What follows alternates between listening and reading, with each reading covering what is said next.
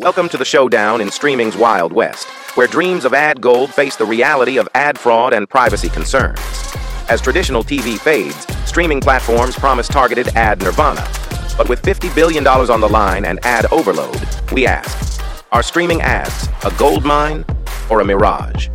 Join us on this adventure, navigating through skepticism and change, ready for twists and turns in the search for truth, and know more than you did yesterday. Welcome aboard the ADOTAT Show, where marketing, media, and ad tech converge. Fasten your seatbelts as your host, Scott Schiller, steers you through the digital world of advertising trends and marketing innovations.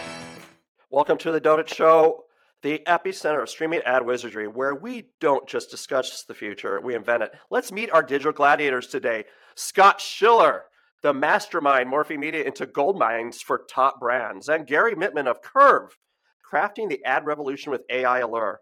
Wolk, the sharpshooter of streaming TV wisdom, cutting through the noise, and Erin Hawryluk of Cadent, blending strategy and creativity to sketch the future.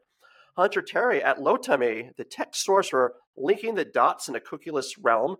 And last but not least, we have Aziz Rahimtoola of Sabio Holdings, the CTV pioneer, pushing diversity and innovation to new heights. Together, they're set to unravel the mysteries of streaming ads. Buckle up for a dive into digital genius and breakthroughs. And I'm your host, Scott Schiller. You ready? The stage is set, and the conversation is about to begin. Deserve to win when it matters most. Facing multi-billion-dollar bet the company litigation? No problem. That's why we're here. Troutman Amin, LLP, is a true legal powerhouse. The great ad migration, streaming's new frontier, our fool's gold. The main question is, are streaming video ads the El Dorado of advertising or just fool's paradise? First, we're going to ask Alan again. Okay, again, I have no idea what you're talking about. We're going to edit this, so okay. So there's only one take.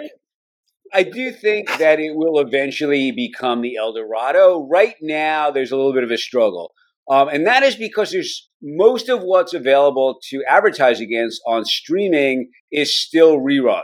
And if you're a big brand like Pepsi or Ford, somebody who spends 9 figures on TV advertising, and you spent $20 million to produce your TV commercial, you want it running against original programming, whether that makes sense or not, right? So you want it running against something that's going to get a lot of marketing spend from whoever's running it.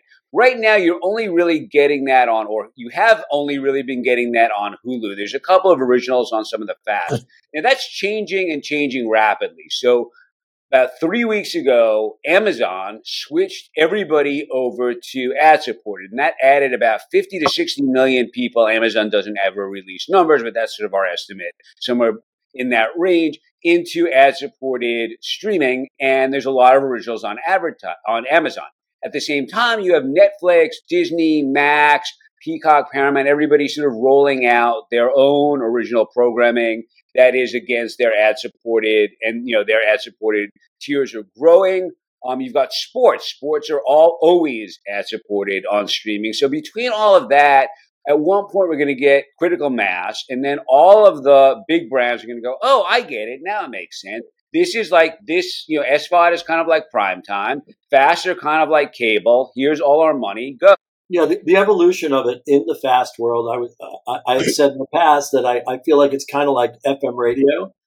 But I do think that the niche capability is going to be interesting as we start seeing category or specific content aggregators. I think they're going to have a big layer. We're also seeing, though, Netflix was able to take shows that have not really been watched a whole lot in the past and showcase.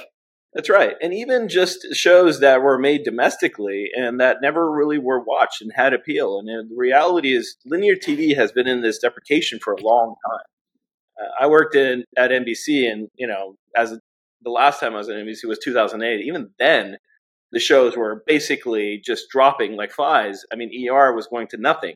So the reality is there's so much that is out there that still is left to be discovered.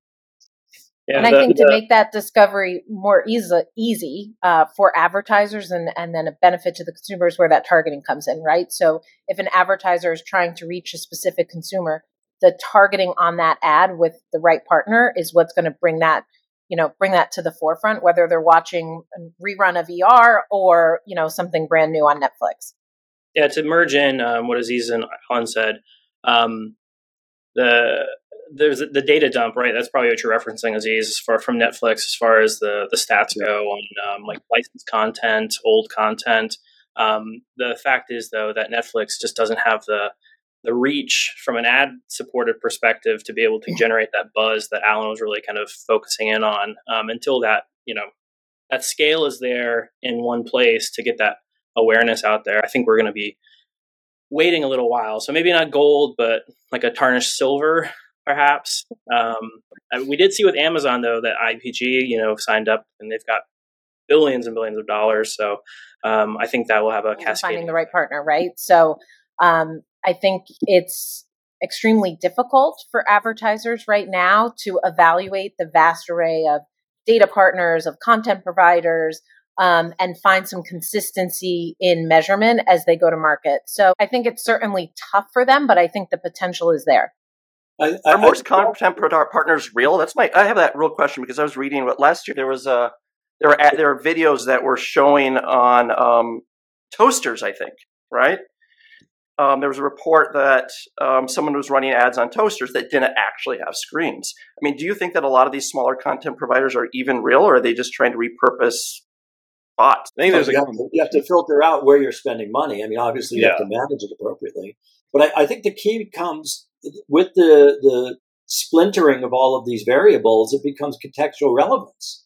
It goes back to what we started to do in the old web days with web pages, and then what's the scrape of the content, and then correlate and match against relevance. I think we're finding that value happens within video content itself, where the content is, there's issues with brand safety, there's issues with other variables.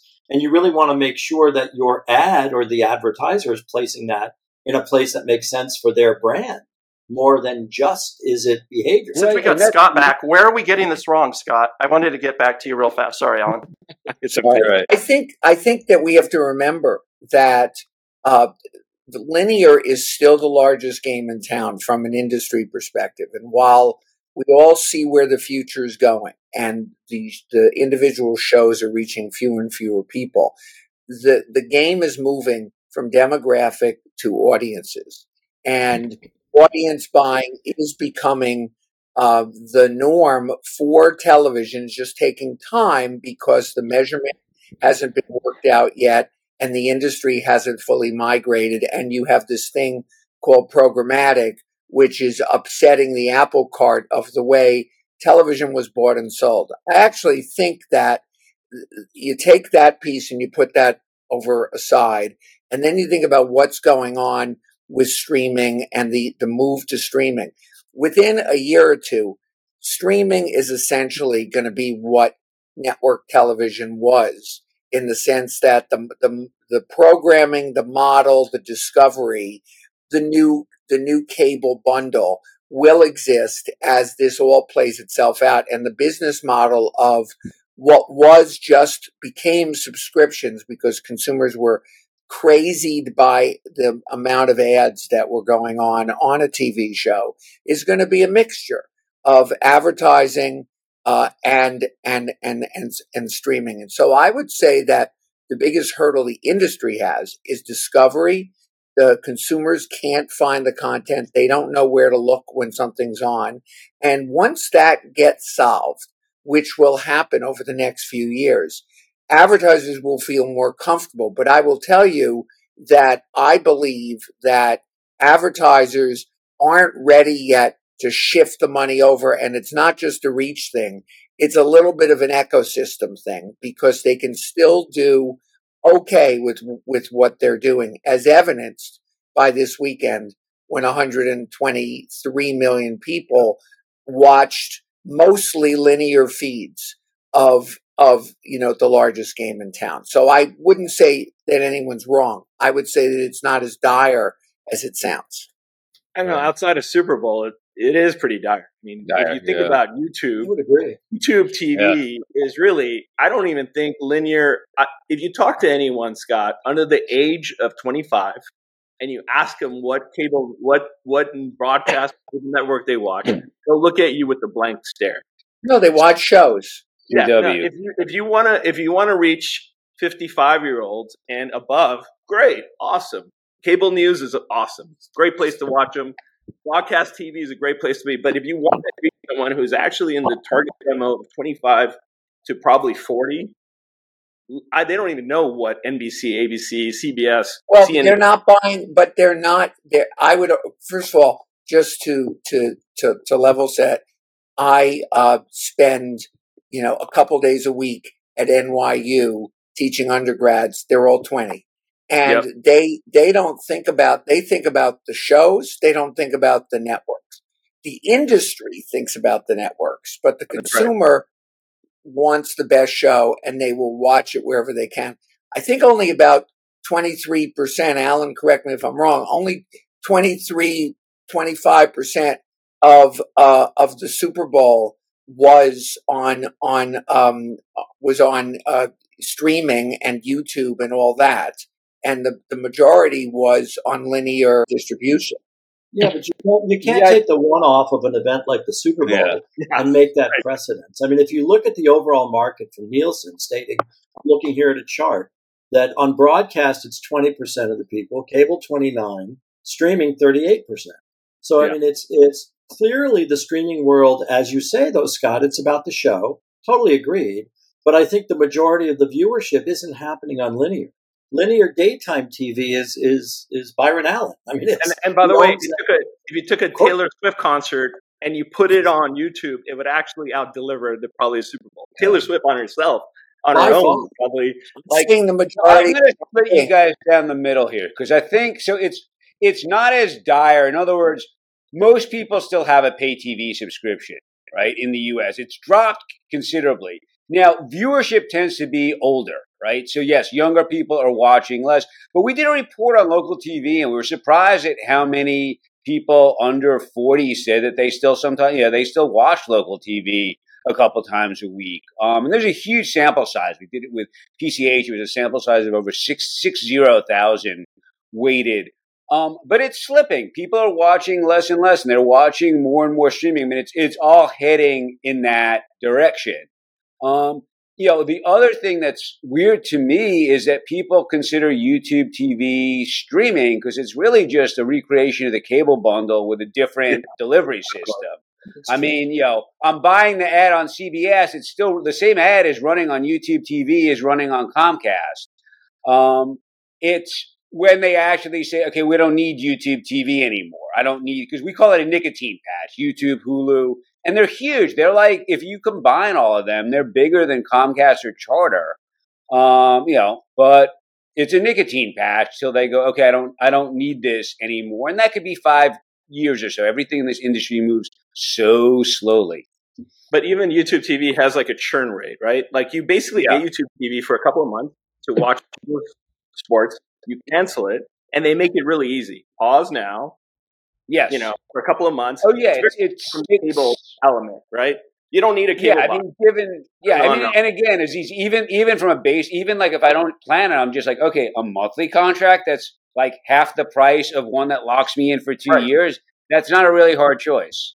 I signed up for it for Super Bowl. I'm canceling post Super Bowl. I don't and then I'll sign back up when the Lakers back in it. I know the Knicks won't be back in the finals, but the Lakers will back. Sorry, I had to throw that out there for all the New Yorkers. But to Scott's point, though, we watched it on CBS broadcast. We didn't watch it on any paid streaming. But Alan, a question for you on the linear TV viewership. What are they watching? Isn't it mostly just local news? A lot of it is local news, and there's a lot of local stuff. There's like a lot of local content too, like talk shows and judge shows and stuff like that people seem to be watching on. I don't know what else to call it. On local TV and things like that. But yeah, and there's some prime time still gets some viewership. Shows like Abbott Elementary or Ghosts, or like again, there's this whole another thing we talk about, Gary, is there's this whole sort of cadre of shows that don't get a lot of recognition from the New York Times. Things like Fire Country on CBS, which draws what do we figure? It was like 5 or 6 times the viewership of Succession. It's a popular show with a certain audience, we might not know people in that audience, but it doesn't mean they don't exist. So in the golden age of consumer connection, are we just gold plating the same type of interruption marketing? I mean, as someone pointed out, we're using the same ads. It seems to be the same ads that were on broadcast TV, on linear TV, that are showing online. Yeah, I think it's funny. It's funny. I put a post up on LinkedIn, which has been like, I don't want to say going viral, but almost, about how the one feedback I got from the Super Bowl from almost everybody I talked to is how much the ads sucked. And I mean, they were just real. I mean, and I used to be, you all don't know this. I spent the first 15 years of my career as a creative director at ad agency. So this is sort of near and dear to my heart. And I heard this back from a lot of friends who are still in that part of the business. And we've so downgraded the creative element in terms of like where we're placing stuff. And it's got to be both. Like if the ad is ignored, it doesn't matter how well targeted it is. It's still, we still have to sort of entertain people and show them something that they want to see. And then when you add on the targeting, then it's super effective. And to your point, Pesach, we don't need, we can move beyond just doing 30s all the time. Like there should be other formats.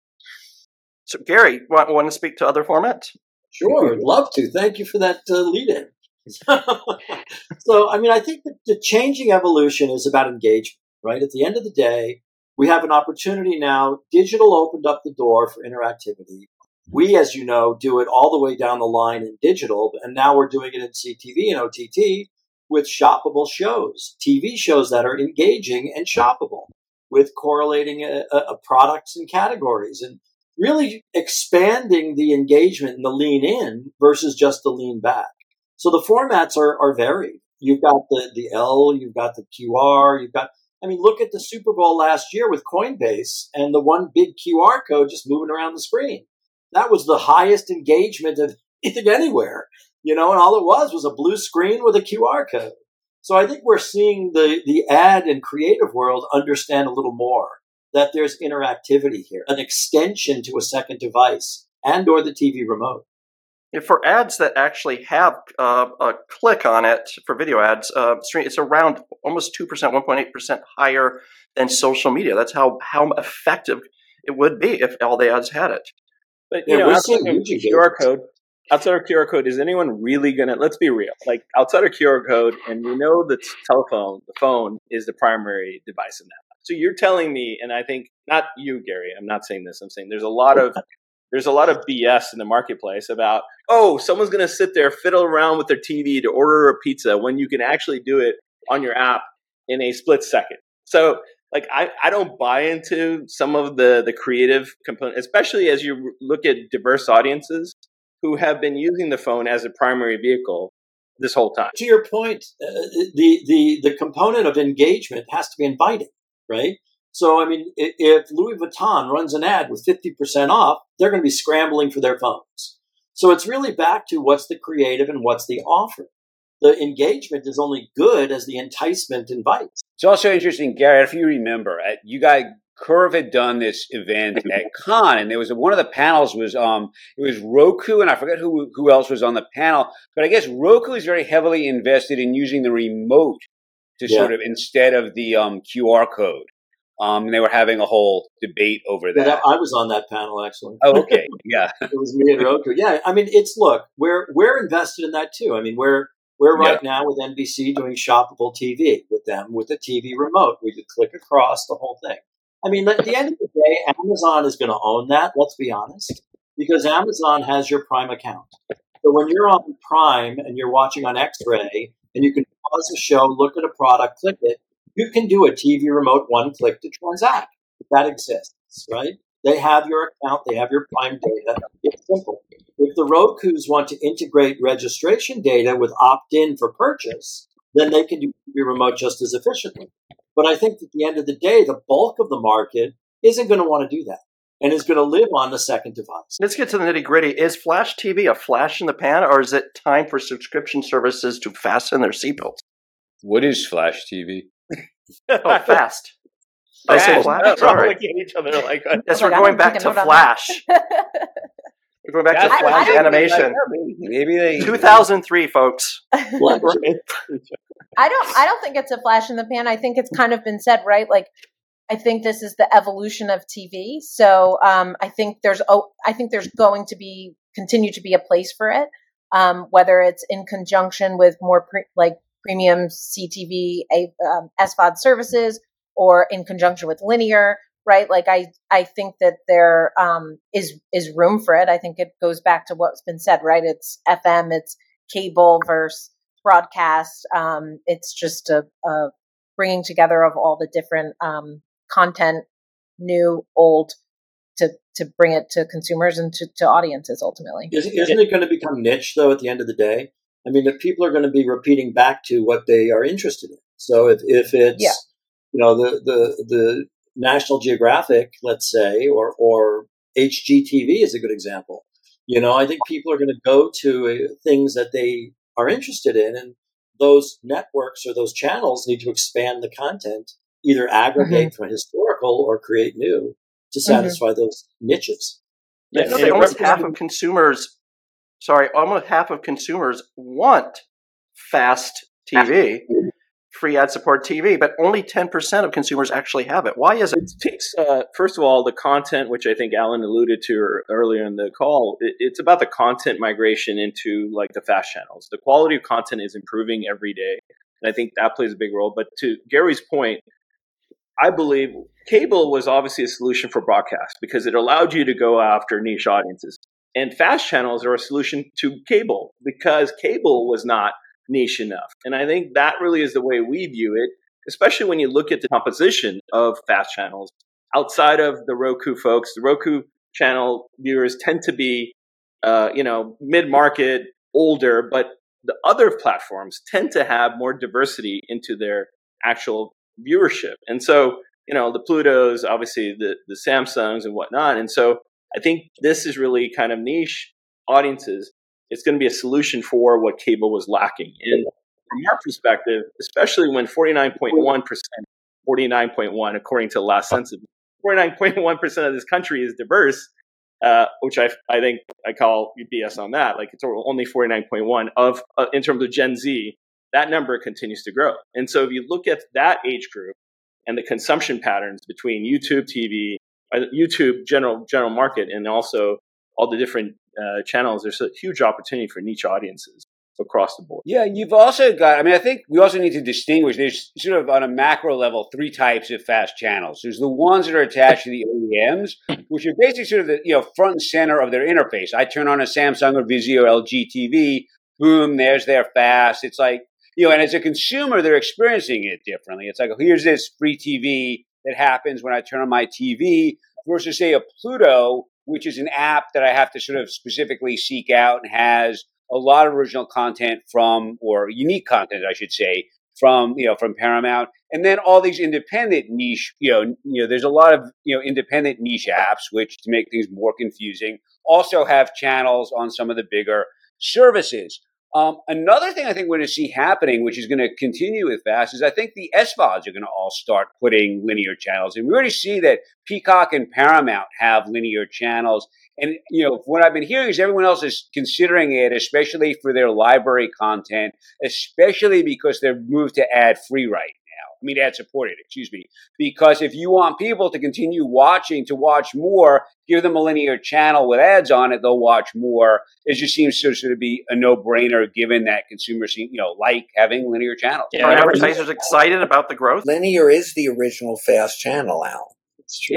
Yes. Right, and fast, and people also don't distinguish between fast channels and fast services. So fast services like Pluto or the Roku channel have both linear channels and on-demand. And another thing we're seeing is tighter integration of that to, I think, Aziz, you're making that point. If I'm watching the National Geographic channel and I go, I want to actually see more shows about giraffes, I can go into the on-demand and then watch it. And that makes just a better experience overall.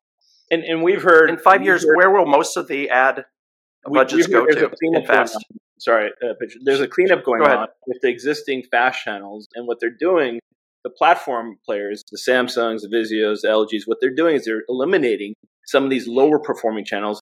The reason being is these major cable, these content providers are coming in, right? The NBCs, the CBSs, and they're coming in with 5-6 channels at a time.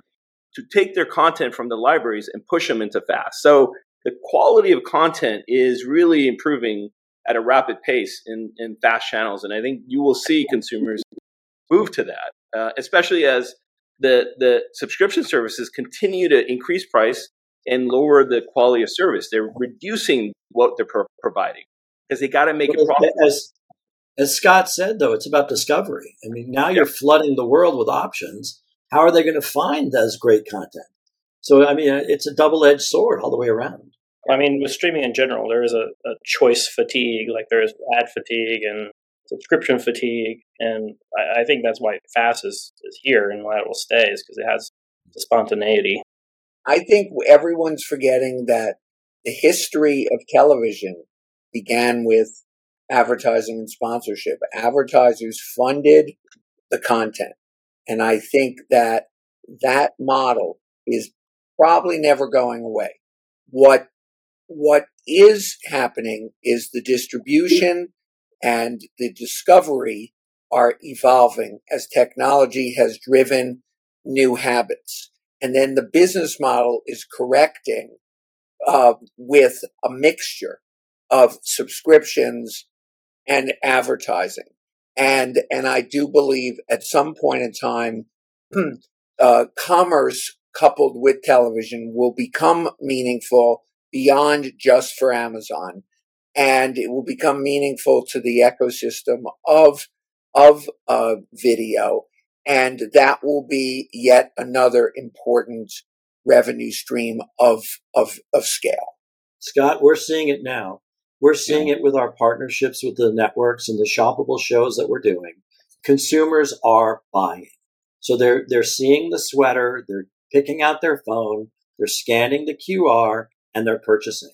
So the real interesting thing, and we originally thought this years ago, was that with subscription fatigue and training people not to see ads, that they're going to be looking for an alternative way to enjoy without interruption.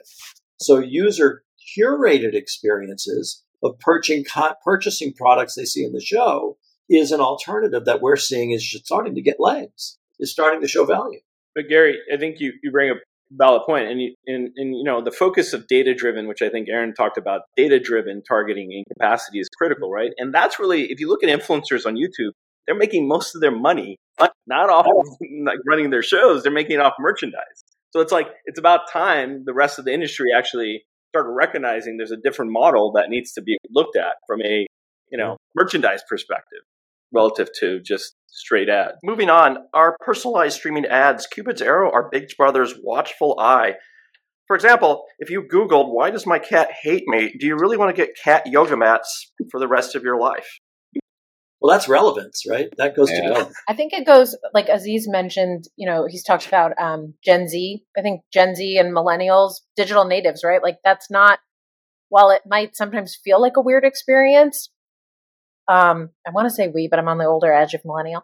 Millennials and Gen Z, you know, it's used to it, right? Like you Google something, you get the ad in your social feed, and then you're watching your connected TV and I'm served the same ad. Gives you a little moment of, but also extremely relevant. I didn't have a chance to click on that ad in my social feed. Oh, I meant to go check out that sale. If Louis Vuitton had 50% off, I'd be running down Fifth Avenue. Trust me, right? But you know, it's about the target audience, right? You know, older demographics might find that more alarming. Of course, privacy and your partner, your data partner, how your first party data and any publisher's data is being utilized to target those audiences is extremely important. But from a consumer perspective, you know, it sort of depends on who you're reaching. It's also really hard to sort of hit these. So we call it the left-handed juggler conundrum. So if I am advertising on, there's one Google, there's one Meta, right? So if I want to reach left-handed jugglers and I go to Google, they've got 10,000 of them for me. If I go to one of the TV networks, they're responsible, like, yeah, neither of them watch that show. They don't have that size audience. They don't have that scale yet because there's a lot of them and it's pretty, spaced out. Now, the flip of that is they are starting to roll out self-serve advertising. Amazon is doing it and Paramount is doing it. And there's a bunch of companies too, like Waymark out of Detroit, that actually will make TV commercials for you using AI that are, I've seen the demos, and it's pretty idiot proof, and they're decent. They're better than late night car dealer ads. And once you start getting a lot of these small local businesses or the sort of businesses that exist on Amazon to have TV commercials, yes, then we can get to what Erin was talking about, where it's like very, very targeted, sort of the way Amazon does it. So we will get there. Yeah. And how do we? Go ahead. I think first, it's this fine line, right? Because at the end of the day, you actually want to have ads that are personalized to you, while at the same time, to Erin's point, the younger generation, they post everything on social media. So the idea of privacy and data is really, once again, it's a generational gap issue relative to it is. I mean, my niece loves to use Venmo, and everyone knows exactly what they're buying on all or who they're sharing it. So I think that is this is just a temporary issue that I think lawmakers love to get around, especially political season. But, as we get younger candidates in office, they're going to recognize this is not as big a deal as people. I agree with these 100%. The fact is that today's 20-year-olds have been born with an iPhone in their hand and with the value proposition that if they give a little data and info, they get more. And I think you're 100% right there. And it's an overblown issue. Yes, should there be some parameters around some of that stuff? Absolutely. I think with the upcoming demise of cookies, you will see more of a push on content and context, which is the way the TV business started back in the 50s. And I think, you're going to see advertising will be the main source of revenue with a little, commerce and a little subscriptions. Context will be how people pick shows, and audiences will be how advertisers evaluate success of their campaigns. But context also is in the 50s, 90% of the audience was white, right? Yeah. It was pretty easy.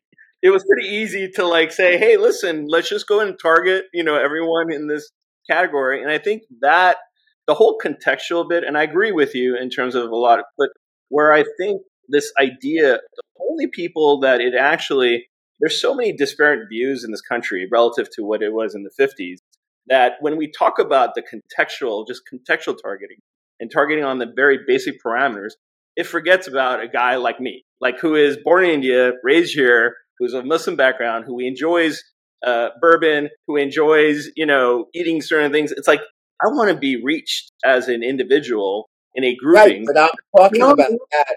I'm talking about that. Yeah. I disagree because contextual relevance is keyword. Yeah. And advertisers who are programmatically buying are familiar with the keywords that drive value for them. So they've learned from their Google experience which keywords drive the most value. Let's import that learning to now contextual relevance for programmatic buying for ad placement. So we're analyzing content, creating keyword buckets that are IAB taxonomy down to things that are relevant. So the buyer, who's the advertiser programmatically buying, knows that, if it's a cooking show, knows stand mixer works for them in keyword on Google. So now they're going to say, oh, that's a valuable term for me. It comes across programmatically. They want to buy it because they know it. So I think it's an evolution seeing as well. Right. And to my point about left-handed jugglers, that's the value of contextual, is that I can't take my data sets from digital and import them to TV. They just don't give me that I don't get enough audience. But if I say, people who are interested in cars, people who drink whiskey, whatever it is, if I'm Domino's and someone's ordering a pizza on a TV show and I can run my ad, then that's going to be a much better use of targeting. But our view, and this is what we do, right? We take data from mobile devices, and we've been able to do this over a longer period of time of app data, location visitation, group them in an anonymized way, and then figure out. And I think there is a bridge there. You can't certainly scale it up if you don't have enough of a reservoir. That's where Amazon, obviously, this is where Google and these folks have those data points. But the key is I think we got to collaborate as an industry a lot more, and just stop to Scott's point too earlier, we got to figure out like the pieces of going back to the way things were. But there was more collaboration back in the day of targeting. When we had just Nielsen as a standard, it was much easier. Everyone's on the same page. Today we have so many different platforms and so many different like currencies. Yes. That's the problem. One of the interesting statistics I noticed was that Gen Z and millennials are 20% more likely to appreciate personalized ads. Why is it? What's with the generational divide? My 12-year-old plays with TikTok's algorithm. Like, he'll change it to shift it and to see what it does. So I think that the younger generation, again, as Scott said, they're born with the phone in their hand. They've just accepted the ads are going to be more intrusive? No, they accept kind of in on it. What they see. They don't think millennials are more intrusive. I haven't been 20 for a couple of years, but I like it. You know, when I'm on Instagram and there's ads for things that I'm interested in, I'm like, oh, this is much better than like having to watch pharma ads. You know, I think consumers are more in on, like, they're kind of in on the joke. You know, like I think we sometimes maybe take for granted working in advertising, working in this space. Like, we understand the business model, we know what's happening. The average person, although Gary, was it your nephew? Like, sounds very, ahead of his time, right? But like, maybe the average person doesn't have that understanding. So they're kind of in on it, right? Oh, I can, whether we're talking about, free versus paid, right? Being able to opt out of YouTube after the football game, or, oh, I'm getting this ad because I opted into something. I've searched for it. I'm engaged with it. That's why I'm being served the ad. They're kind of, I think it is less intrusive because they know what's happening to some degree. Yeah, the model we've been living by in digital is a burnout on revenue, on brand spend. Like, I clicked on a Chevy truck once. I'm getting Chevy truck ads for the next 6 months. Is that a value to them? Is that a value? No. Yeah, no. That's where like the frequency controlling and that all comes into play much more. It's the quest for the right ad at the right time setting a stage for a perfect date or a restraining order? Perfect date, I'd say. Yeah. Yeah. It's more irritating when you get an ad that's not personalized. Like I used to take my dad to Costco, and my dad was older, so I would buy him, he had, unfortunately at that time, had that were diapers, adult diapers. And so now I'm getting targeted ads for all kinds of things that are like connected to that. And I was just like, I'm not in your zone, and you assumed I was. And I think when my son uses my computer occasionally, I get all the targeted gaming ads and stuff for all his games and stuff. And obviously it's not relevant to me. It opens up a thing about streaming and programmatic too, in that you have 5 different people in your home watching 5 different things with 5 different viewing behaviors. What are they getting? You know what I mean? Are they getting a collective to the single device, or are they getting unique streaming by an account? So it's the same issue going on in streaming. No, that's a huge issue for TV, because TV that's something people often forget. TV is a group activity. Digital is a solo activity. So all that sort of targeting has to be adjusted, even down to recommendations. Even recommendation, yeah. Well, the fact that most young people aren't paying for their subscription, they will eventually. Are you really even targeting the right people? So when will this magical thing where they pay for their own subscriptions happen? I just want to be curious. Asking for a friend. Asking for a friend, yeah. Well, we do in our house is we have multiple accounts on Netflix. So each of my kids have their own account, not paid account, but set up a different profile, right? So each one has their own profile. They get their own recommendations. My kid gets the car shows, and I get the dramas. It's broken up, so you can do it that way, but overall, it's an issue. But when they leave your IP address, they're done, right? According to Netflix now. So, right, that's the issue. At the same IP address, everyone's great, but, right? Yeah. And by the way, and Google makes it easier too, right? I have friends who are like, hey, Google allows me to add a couple more people to your account. Yeah. Why don't we add you? So it's wild. They make it easier overall. Okay. Issue number 4, the metric morass. Measuring success in the streaming universe. Are we navigating by the stars of streaming success? Are we lost in space?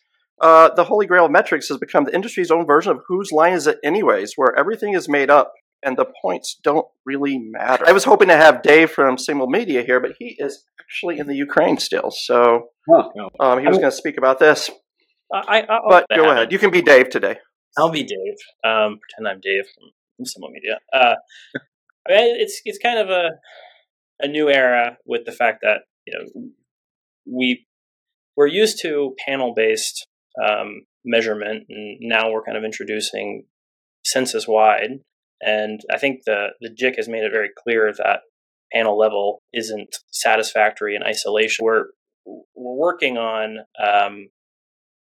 using both together, right? I think a lot of these companies, iSpot and VideoAmp and ComScore, they're all kind of licensing out like T-Vision to get panel-based to fortify their existing census level measurement. So we're making progress. I mean, I think I said Dick, but like it's a little bit different from how it's done like in Europe, where it is a single provider. It's kind of determined to be a currency for a given format, and here it's kind of like an oligarchy.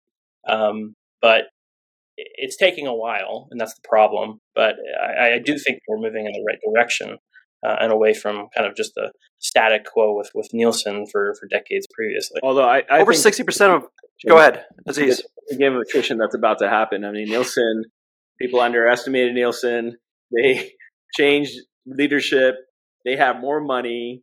They have more power. They're catching up fast. So I think this whole idea of underestimating Nielsen was always over. We, as a company, we recognized we were going to do analytics and insights and not go up. In fact, partner up with Nielsen wherever we could, because this idea of challenging Nielsen, yes, they had their follies, but I think this idea of the numbers were overblown and Nielsen is catching up fast. So I believe that the standard is going to eventually be Nielsen, and ComScore is going to catch up because they know what they're doing. And I think there's just too much time has passed. That the initial lead that some of these folks thought they had, has dissipated. And so, I think people are underestimating the power of incumbency with respect to Nielsen.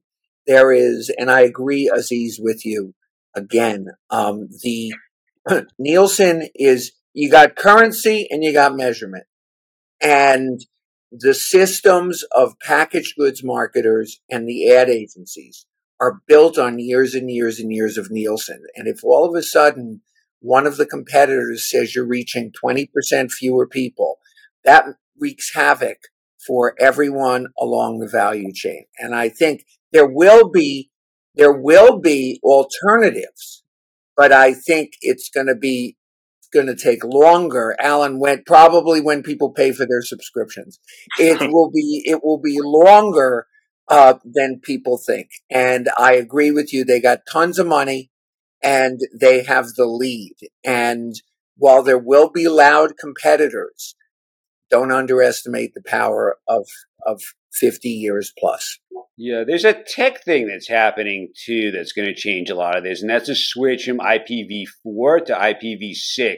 Without giving you a whole lesson in it, basically, when we move to IPv6, you won't be able to geolocate people by IP address or even sort of keep tabs on them via that, and that's going to change a lot of the value of ACR data for people who aren't keeping up to it and just in general. So that's happening in the next couple of years, and that's going to sort of shift the whole measurement game. And what will that do, Alan? Just out of curiosity, what will that? You won't be able, like right now, I can look at an IP address and by the address know what area of the country it is, and pretty much, and I won't be able to do that anymore. So there'll have to be other ways to locate people. It'll make things like owning email addresses more important. It'll make things like having being able to sort of track the in-house network that companies like Visby are doing, like all that kind of stuff is going to take on greater importance. The ACR vendors are going to have to figure out other ways to track people. So it's an interesting sort of shift that I don't have the full answer for the effect, but it will be a big shift. And that's just we're running out of addresses. We're running out of IP addresses. So 60, you're still getting a lot of data flowing through that. And so the key is, right, like it depends on, and the platforms are still going to get the data. The question is, are they going to push that data to these, companies and that's the real question, because they're so dependent on that ACR data today that is going to be the challenge that they got to Alan's point. That's the challenge they're going to deal with. Like, Nielsen doesn't have that. That's why they integrate with Amazon, and they can integrate with a few other people to get that data. That's going to be a really interesting time. Some marketers say that the lack of a standardized measurement is the biggest hurdle in streaming advertising. Are we any closer to measuring the Big Bang impact of our ads?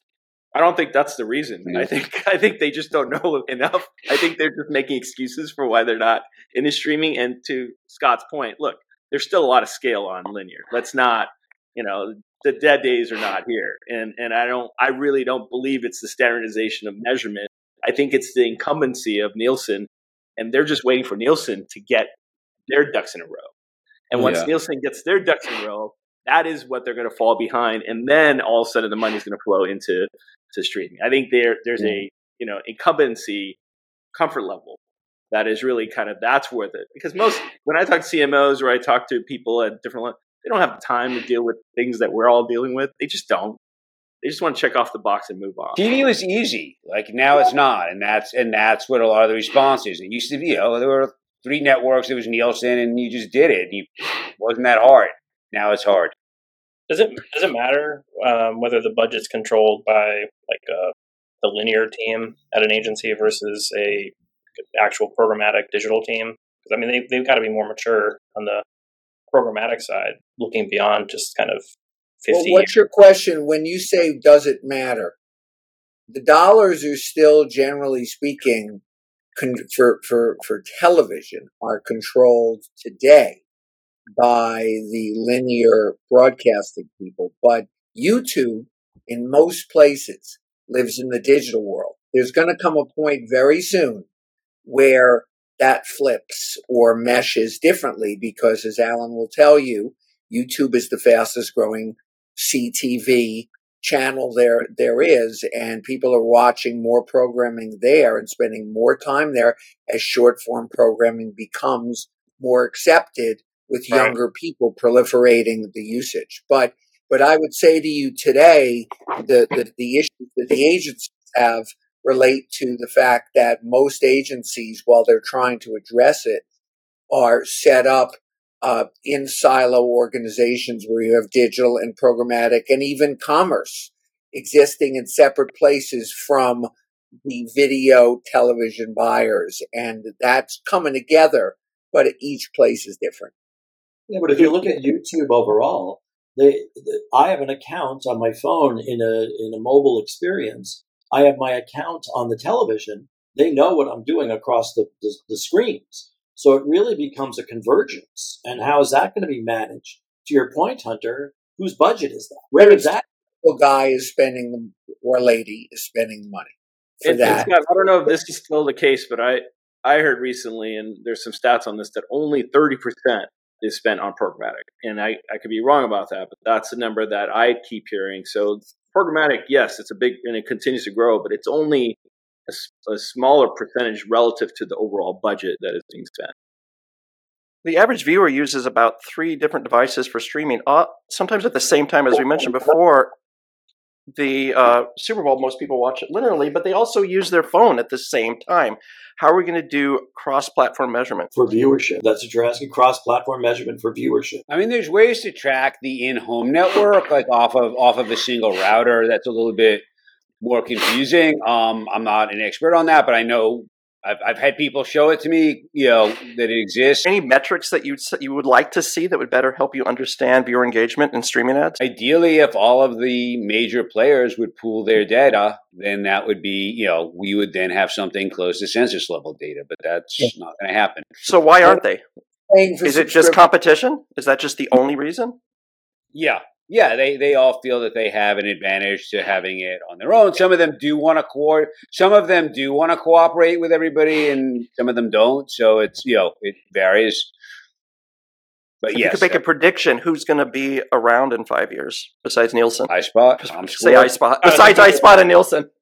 Scott, you were the one that said there's a difference between currency and measurement. So even if we select one currency provider, you're going to have alternate vendors for measurement. There will always be a place, whether it's more performance based or this one is really based on the client who's buying. It's based on the type of client, the industry, and all that. I would say to you, it's going to take longer to dislodge currency because they're built into the financial systems, but it is happening. It just may not happen in a drastic way for a very long time. So the audience is different, the consumption is different, the distribution is different. And quite What honestly, role AI play in this, in machine learning? Is a proxy for actual, outcomes. And really what advertisers continue to focus more on is outcomes. And so currency for the time being is a proxy, but as people get more sophisticated and can track back into that conversion funnel, that I think is where a lot of the industry is going to continue going, is the performance-focused mindset as it relates to it. So yes, I think in the short term, I think Nielsen will be the incumbent for a long time, but I think that's shifting because people are like, great, well, I can't trust that number. I know what our folks did on sales this last month. That's really what it's going to be driven by more and more. Yeah, at the end result, they're selling stuff, no matter how you look at it. So the commerce component becomes huge. Well, yes and no, Gary. So there's a decent number of the amount of money spent on TV. And again, going back to the Pepsis and whatnot, their thing is our audience is everyone with a mouth. If I'm Mercedes, I want to put my ad in front of people who won't be able to buy a Mercedes for 20 years so that when they can, to build up that sort of desire. So there's a whole component of sort of image advertising, but there's also a way to sort of monitor that. To your point, like you can measure that too. It's not based on sales, but it's based on brand recognition, brand desirability. There's other metrics you can use. It also goes to in-store, brick and mortar. I mean, we do correlation of online matching to in-store activity to define, did that ad drive any walk-ins? So I mean, there's so many layers to that you can get into. So moving on to creativity, we mentioned briefly that ads kind of suck now, especially during the Super Bowl. I guess I have to ask, why are they so bad right now online? Online or on TV? Oh, in general, everywhere. Personal streaming, online, TV, linear. What we've seen is a migration, right? So people were taking their TV ad that they run, State Farm, and putting it on YouTube and putting it on digital. And so now everybody's saying, okay, well, we need to get creative. They're trying to figure it out. So I think everybody's A/B testing at this point of what gets me the most value and what does my creative look like? Are the celebrities in this, is Arnold Schwarzenegger as State Farm guy going to be valuable or not? I mean, I guess we'll wait and see. I think the economics of the agency model has changed a lot, where at one point creative was leading their revenue, and now it's changed to where it's programmatic and media. And so because of that, these are holding companies, and Scott knows this better than me, but these are major holding companies who have less incentive to spend as much on their creative talent and on their infrastructure. And more, that's why they need people like Gary's company to depend on external resources, because they're cutting internal resources to get the most efficient. I can testify to that. I mean, I started out, like I told you guys, I started out in the creative department at, big and boutique ad agencies, and we were the golden kids. We were the gold, and then all of a sudden we weren't. And now 100% Aziz, like they've stopped investing in the talent. And, and I think we will see a correction. I think at some point people are going to realize, like, you can target the ad as well as, as perfectly as you want. If it doesn't hit somebody emotionally, what does it matter? Yeah, but to your point, Alan, I think about at the end AI, of the day, and I'm sorry, Erin. No, go ahead. To the point of AI and AI generated ad content, that could be dynamic on the fly on a vast ad. So the ad that you see may be different than the ad that Scott sees in where he's sitting or what he's doing or what he's watching. The AI can configure it in real time. So the creative becomes a variable. That's right, but so long as that AI ad, has an emotional connection. We always say people remember TV commercials they saw 20 years ago. They barely remember banner ads they saw 20 minutes ago. Yeah, but you all probably remember Mikey, right? So that's what I'm saying. That's a TV commercial from years and years ago, because it connected emotionally, and we need to continue. I've had 5 conversations this week about Apple, about the Apple Super Bowl ad, and I've had maybe one conversation about the Boston ad, and one ad was a couple of days ago, and the other one was 30 years ago, 40 years ago. Yeah, I think it was a 30-year anniversary. I thought the Doritos ad was pretty 40 years ago. 40 years ago. Yeah. So interesting enough, speaking of AI, ad creative content created by AI has increased 200%. But only 20% of consumers actually think they're relevant and work. So moving on, what's the elephant in the room challenge, and why are we tiptoeing around it? Pesach, I think that's a variable that's still in evolution and A/B testing. I don't think you could blanket that at this point. for AI generated ads. We don't do AI generated ads, but I think that's still TV.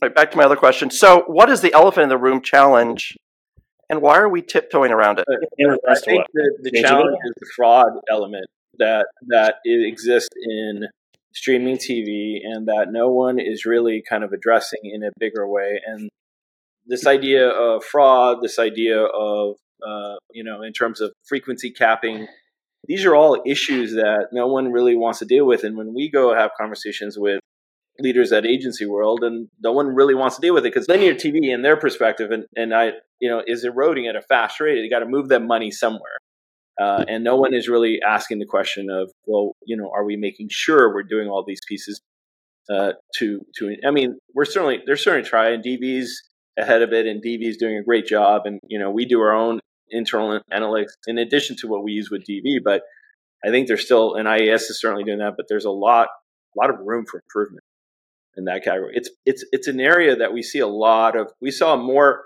when we used to do fraud mitigation in mobile as a company. We saw certain amounts of it until the FBI got involved and they started doing some crackdown. That has not happened in CTV OTT, and so we're still seeing a lot of. And it always happens, by the way, around big events, Super Bowl. It happens around election cycles. The number of fraudulent IDs goes up around these period of times. And I think we need to, as an industry, do more about it. Is it because the prices go up? Yeah. Demand goes up in fourth quarter. You will see what we have seen. We've done studies in the past, and we will see this escalation in Q4 of, the number of fraudulent bots that we're picking up on from external countries. And it's in the supply source. It's in supply sources that all the trade desks are using. And no one is really mitigating that a whole lot. And we're doing our own kind of analysis in addition to what we use with DV. And it's surprising. And I don't think we've looked enough and done enough work in that area. I think the other potential elephant in the room is with the deprecation of the cookie and identity evolution as everyone kind of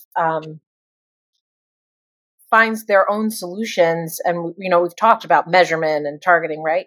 Then we're recreating these walled gardens. So all of that data that exists without sharing it, as we've discussed here along the way, is ultimately not going to prove value to the advertiser.